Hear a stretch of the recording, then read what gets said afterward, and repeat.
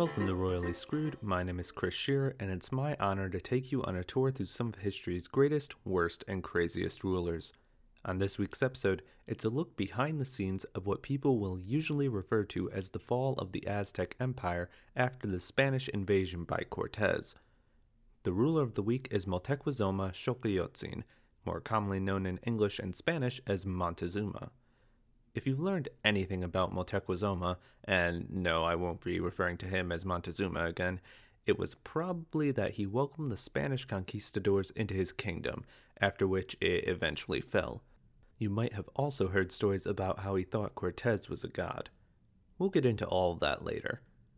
There is more to his story than just his meeting with Cortez, though obviously that is a major part of why Moctezuma is remembered in history.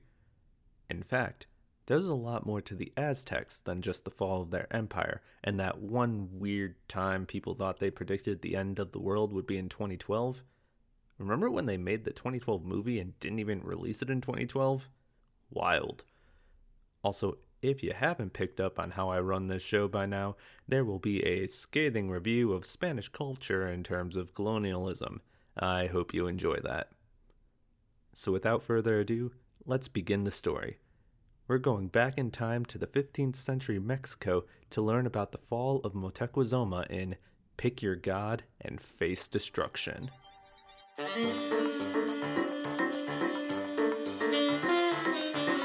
As I said, we've got to learn about the Aztecs before we can learn about Moctezuma himself.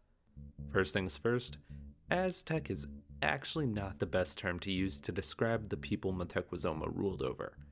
Technically, there's nothing wrong with the word. It's not like it's actually a slur, as far as I can tell, or a complete misnomer. It's just that the people we refer to as the Aztecs never actually used that word to describe themselves. It was a term that was later developed deriving from a mythological location called Aztlan, where several groups of people living within central Mexico claim to have come from. So, who actually were these people? Well, Aztec refers to three different tribes that operated together in an alliance, called the Triple Alliance, though the group would quickly become an empire ruled by the tribe from which Moctezuma hails. In a sense, it's kinda like the Sioux, which we talked about way back in episode 3 with Sitting Bull, a name that has been put as a label over fairly distinct individual groups operating together. The three main tribes that formed the Aztec spoke a language called Nahuatl, also referred to as Mexicano. Moctezuma's tribe was called the Mexica people, which some people believe is where we get the name of modern-day Mexico. That group may seem like the obvious namesake, but it's still heavily disputed over what the actual origin of the name Mexico is. The three main Nahuatl tribes settled in central Mexico sometime in the latter half of the first millennium CE.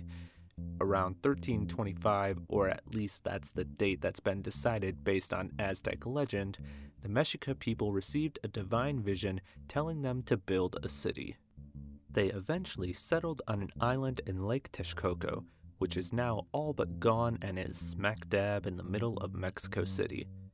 The city would become the Aztec capital of Tenochtitlan. The Mexica people were also called the Tenochca. The other main tribes of the alliance that would become the Aztec Empire had their own grand cities at Texcoco and Tlacopan. After successfully fighting off the larger tribes in the area who were seeking to subjugate these people, the three cities formed their alliance. The Mexica and Tenochtitlan would quickly become the military powerhouse of the alliance, and eventually the people in Texcoco and Tlacopan would become second fiddles to the main seat of an empire. Though the empire would be founded by warfare, as empires are, and the modern-day populace usually think of the Aztecs as a brutal and warfaring civilization, there is much more to the Aztec people than just that. Yes, war was seen as a prestigious duty of the people, but let's step away from that for a moment. There were two main social classes in Aztec society, the Pipiltin, aka the nobles, and the Macahualtin, aka everyone else. While the Macahualtin were originally a peasant-like class as farmers working under lords, it eventually evolved to take in the other non-noble people. By the end of the empire, only around 20% of the Macahualtin were farmers. Also, through skill in war, a Maquehualtin citizen could ascend to the Pipiltin. Also, the Aztec were far more advanced in terms of gender equality than most nations of the time, and many nations after that time. The Aztecs operated under a spectrum of gender identities besides just the binary male-female society, which as a non-binary person myself is always nice to see. But being slightly reductive and talking about gender in terms of binary, female members of Aztec society were on a more or less equal footing with their male counterparts. There were very clearly defined separate gender roles for men and women, but they were viewed as equally important work by the gods. And speaking of gods, let's get into the Aztec religion. The Aztecs were polytheistic.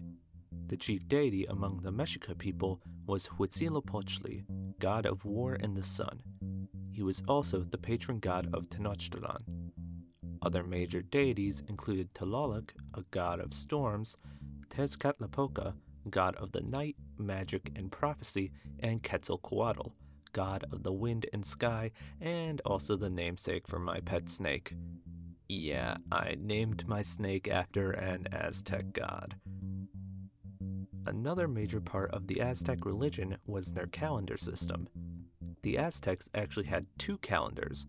One was 260 days long, where each day corresponded with a ritual holiday. The other calendar was 365 days long and corresponded with the sun, much like the modern calendar.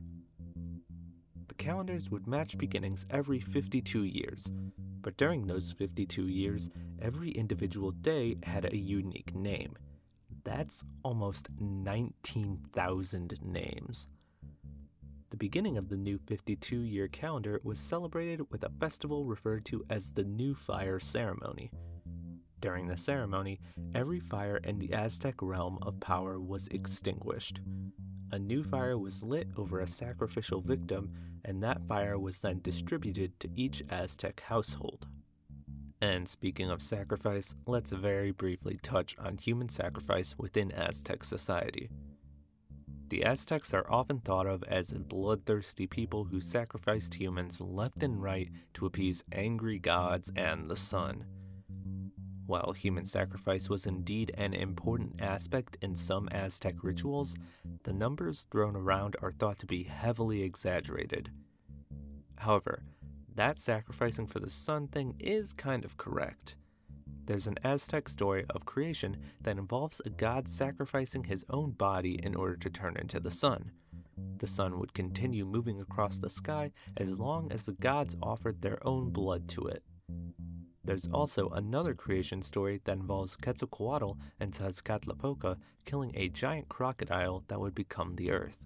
The crocodile's corpse would remain fertile for plants as long as blood was offered in sacrifice.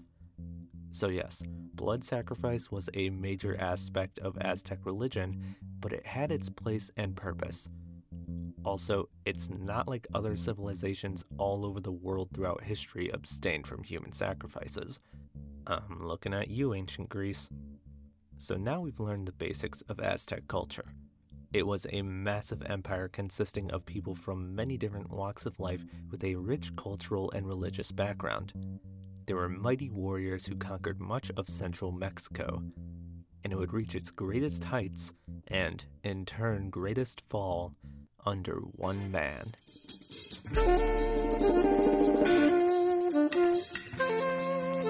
Due to the fact that the Spanish burned almost every scrap of information the Aztec people had during the conquest of Mexico, there's a lot of blank spaces and dates in the story of Motecuzoma. Some things are fairly educated guesses, and others are what was written down by Spanish friars who worked with the Aztec people, though let's be honest, those sources were almost definitely biased. So let's try starting at the beginning with what's available. Most sources tend to agree that Motecuzoma was born in 1466 in Tenochtitlan.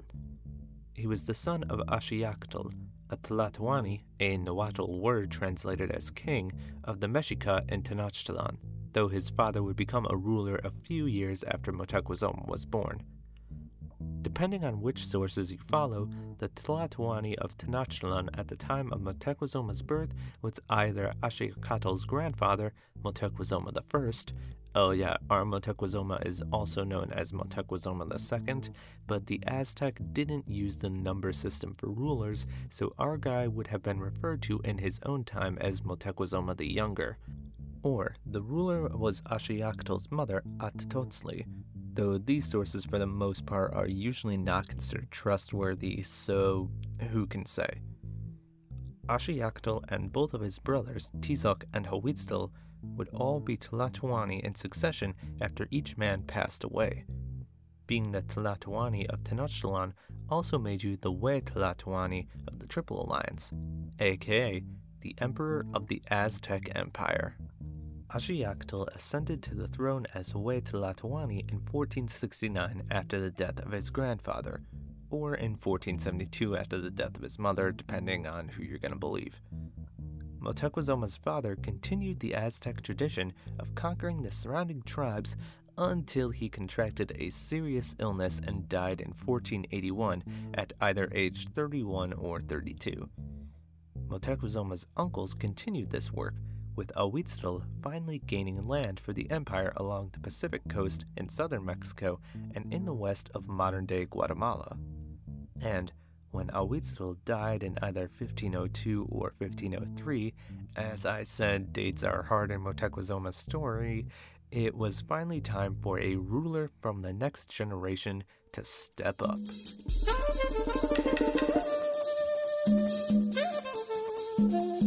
I feel like I've said this a lot about rulers I've covered on this show, but we don't know a whole lot about Moctezuma's childhood. Funny how that happens a lot with famous rulers, right? I mean, at least in this case, we know that it's due to, the Spanish destroying anything that could have told us in concrete detail. However, as great-grandson, possibly grandson, son, and nephew of several previous Tlatoani, it would be almost impossible to say that Moctezuma did not grow up with a high-ranking education. Most Aztec sources note that, as a young boy, Moctezuma was extremely religious and very keen on respecting omens and other elements of the supernatural. At some point before being crowned Tlatoani, he was a priest in the temple of the war god Huitzilopochtli. Also, as a man of the Mexica people, he would have been trained as a soldier and fought in the military campaigns launched by the previous Tlatoque, which is the plural form of Tlatoani. His accomplishments clearly set him up for the role of Hue Tlatoani. It was only natural that he would be chosen after the death of Huitztli. And as for when he became Tlatoani, as I said earlier, Huitztli died in either 1502 or 1503. Most people go for 1502 because that's when historical documents say, but there's an Aztec relic that's currently at the Art Institute of Chicago that gives a date on the Aztec calendar that corresponds to July 15th, 1503. Whatever year Moctezuma took the throne doesn't really matter, because he quickly set to work reorganizing his empire. Previously, as the Aztec Triple Alliance/Empire conquered other tribes, they would allow the local leaders to still have control over their people as long as they kicked up some tax money back to the boys in charge. Huitztli had almost doubled the size of the empire during his rule, meaning that there were many more conquered tribes now living under the rule of the Mexica and Tenochtitlan. In order to consolidate his power, Moctezuma began dethroning the local leaders of the conquered lands and instated his own provincial magistrates to take the lead. And of course, these magistrates were accompanied by a military force to ensure things went exactly as Moctezuma planned. He also made it harder, actually nearly impossible, for a citizen to gain upwards social mobility. Members of the Macahualtin, the commoners, were no longer allowed to serve in his royal court. Add to all of that some seriously higher taxes levied out to the people of his empire, and you end up with some pretty angry citizens. Several wars broke out between the Mexica and other tribes throughout Moctezuma's lands. He had made plenty of enemies. But of course, Moctezuma's greatest enemy was still yet to come from beyond the horizon.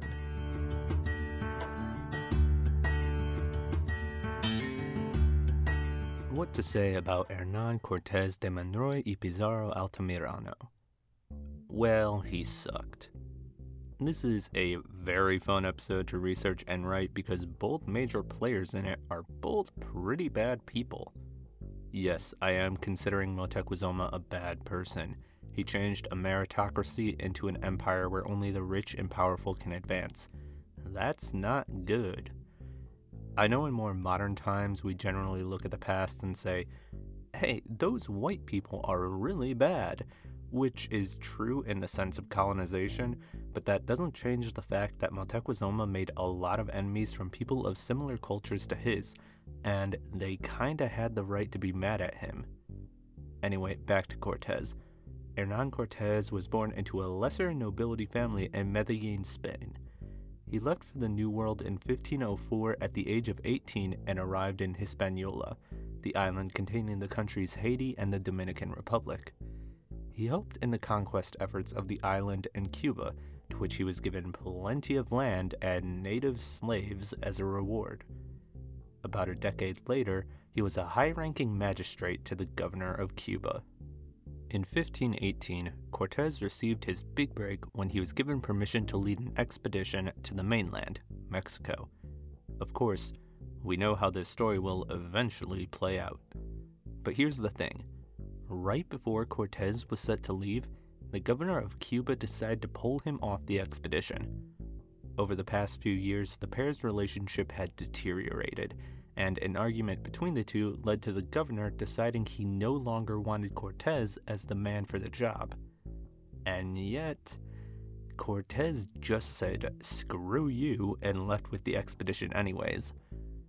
Yeah, even though the colonization of Mexico probably would have happened anyway at some point, technically everything Cortés did after leaving port in Cuba was unsanctioned. What a massive prick. Cortés landed on the Yucatan Peninsula in Mexico in February of 1519.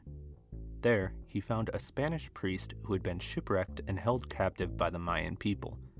The priest had picked up the Mayan language and acted as Cortés's translator for the journey. He then led several small military campaigns in the region before, 1 month later in March, officially declaring that land for Spain.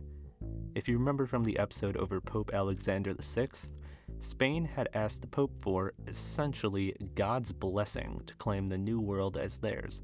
The Pope said yes, so that meant it was God's will. So, of course, Cortés also converted the natives to Christianity. One of these people converted was a woman known as La Malinche, a Mayan woman who knew Nahuatl, who would become Cortés's mistress. Now, via two translators, Cortés had the means of communicating with the natives of the Aztec Empire. And, on Easter in 1519, Cortés finally took the initiative and met with two local governors under the control of Moctezuma.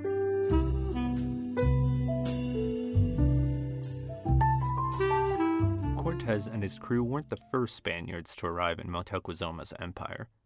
2 years before, in 1517, a Spanish crew arrived in the lands of the Totonac, a tribe under the control of the Aztecs. Ever since then, Moctezuma had made sure that his people kept an eye out for these new strangers. It was said to be Moctezuma himself that sent the two emissaries to meet with the Spaniards on Easter in 1519. Allegedly, Cortés asked many times over to meet with the Tlatoani of Tenochtitlan, but Moctezuma kept refusing his requests. In July, Cortés had conquered areas in modern-day Veracruz along the Gulf Coast of Mexico. A month later, he led an army of over 600 soldiers towards the Aztec capital. He fought several tribes along the way, but when both parties found out they were enemies of the Aztecs, Cortés and the local tribes created an alliance to capture Tenochtitlan. In October of 1519, Cortés captured the city of Cholula, which was then the second largest city in Mexico behind Tenochtitlan and, yes, is the namesake of the hot sauce. In an effort to instill fear in the Aztecs, he had thousands of unarmed nobles in the city slaughtered and then burned down parts of the city. From there, with his massive army at hand, Cortez led the final march on the city of Moctezuma.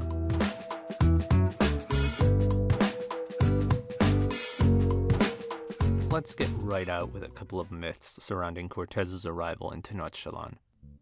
The most famous myth, which even I believed until somewhat recently, was that the Spaniards were allowed into the city of the Mexica because they believed him to either be an emissary from Quetzalcoatl or the actual god himself. According to this story, it said that the Mexica depictions of Quetzalcoatl were as a white bearded god, and who did Hernan Cortez happen to be? A white bearded man.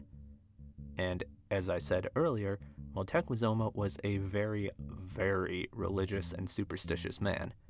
If a god shows up in your city and you are that type of person, surely you would go to said god on hands and knees, welcoming them into your home. But here's the thing.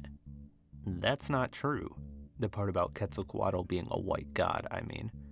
That depiction of him is completely fabricated. I'll put up some actual Aztec artwork of Quetzalcoatl on social media. So where does this story come from? Not the Mexica, that's for sure. Apparently, this narrative wasn't circulating until the 1550s, 3 decades after the conquest of the Aztecs.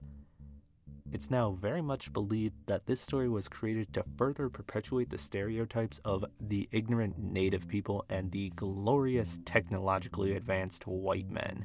While the Spaniards definitely had different technology, such as metal armor and guns, that didn't mean that the locals saw them as gods. There's plenty of historians that suggest the Aztecs would be more impressed by the Spanish horses rather than the actual conquering soldiers themselves. So no, Moctezuma did not believe Cortez was his god. The next myth, though this one is a bit disputed, is that Moctezuma graciously welcomed Cortez into his city and home. He apparently said, "You have graciously come on earth. You have graciously approached your water, your high place of Mexico. You have come down to your mat, your throne, which I have briefly kept for you. I who used to keep it for you." Obviously said in Nahuatl, not English. Sounds really nice, right? In fact, it sounds like something you might even say to a god entering your city. Some historians still use this to perpetuate the Cortez-Quetzalcoatl myth. Well, here's a fun fact about Aztec culture. Apparently, being polite was actually a show of dominance and superiority.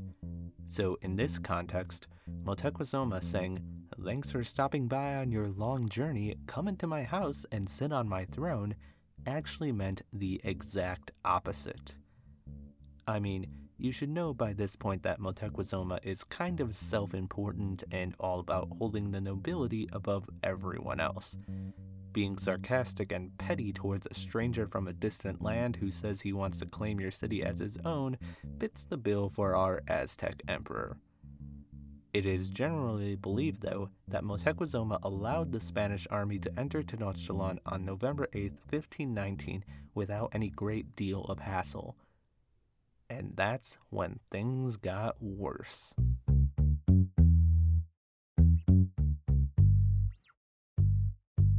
For several months, Moctezuma let Cortez and his army live in Tenochtitlan. And life kinda just continued on for the Mexica. Moctezuma continued expanding the Aztec domain to reach its farthest boundaries. Eventually, the Peopleteen, the Aztec nobility, became increasingly upset with the foreign army living in their city, and it's said that Moctezuma asked Cortez and his army to leave. Cortez did not leave. Cortez then learned that a group of Spaniards further out by the coast had been killed by Aztec warriors while the Spanish were protecting their native allies. In response to the news, Cortez finally took control and forced Moctezuma into being a prisoner within his own palace. In May of 1520, the Spanish had been in Tenochtitlan for half a year at this point, a man named Panfilo de Narvaez landed in Mexico with the orders to arrest Cortez because, Cortez was leading an illegal military campaign. Leaving around 200 Spanish soldiers behind in Tenochtitlan, Cortez left the city in order to take care of the threat to his existence. On May 22nd, Moctezuma, still under house arrest, asked the leader of the remaining Spanish army if his people could celebrate their festival of Toxcatl, a celebration of the god Tezcatlipoca. The Spanish agreed to his request, so the Mexica began the festivities. And here where things begin to differ depending on who you choose to believe, the Aztec sources or the Spanish. Part of Toxcatl involves sacrificing a person whose role is to impersonate the god Tezcatlipoca. This person is chosen at the end of the previous year's celebration and spends the whole year living as an incarnation of Tezcatlipoca. If you believe the Spanish accounts, they were horrified at this ritual and attempted to put a stop to the sacrifice. The Spanish then surrounded the temple where the sacrifice was to occur and killed those inside. According to the Aztec sources, the Spanish led the assault because of the gold and other jewels the Mexica wore as part of the festival. The Spanish laughed as they brutally murdered the celebrants and stole their belongings. Those that managed to escape the killing fled into the streets of Tenochtitlan and warned the others of what had happened. It should also be noted that in both sources of what is called the Massacre of the Great Temple, the Spanish attack was unprovoked. In response to the Mexica now turning outwardly hostile towards them, the Spanish took Moctezuma as a hostage in order to ensure their safety.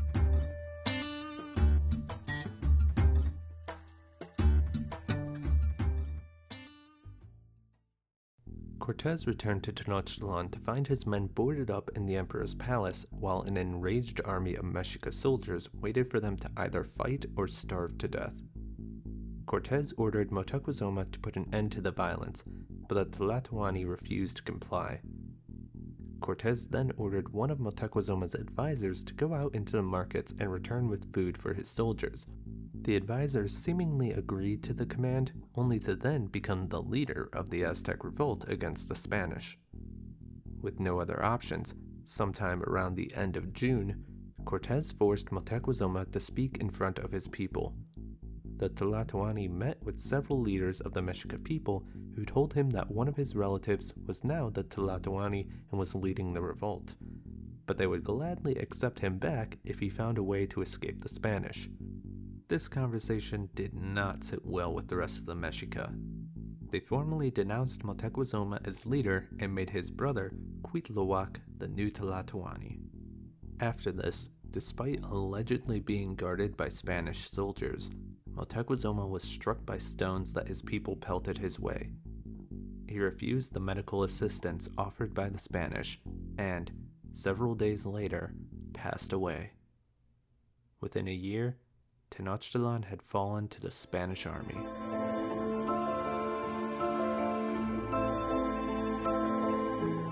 Yeah, there's no happy ending to this story, sorry. The conquest of Mexico would continue until it was completely owned by the Spanish crown. Cortez would go on to become the first governor of New Spain. Most of Moctezuma's family was killed during the revolt against the Spanish. However, some of his family survived and, oddly enough, became Spanish nobility. In 1627, Moctezuma's great-grandson was given the title Count of Moctezuma. In 1865, the title was elevated to Duke of Moctezuma, and Moctezuma's bloodline still exists today. The current Duke of Moctezuma de Totengo is Juan José Marcilla de Teruel Moctezuma y Valcarcel. Moctezuma's image would continue to be used throughout history as a symbol of native resistance to the Spanish, despite other forces desperately trying to paint him as an overtly superstitious leader who cowered in the face of a mighty white god. And while he definitely was a conqueror who made many enemies that would eventually help those who destroyed his people, Moctezuma is much more than just a god-fearing coward. But for now, that's it for this week's episode of Royally Screwed. I hope you enjoyed the journey.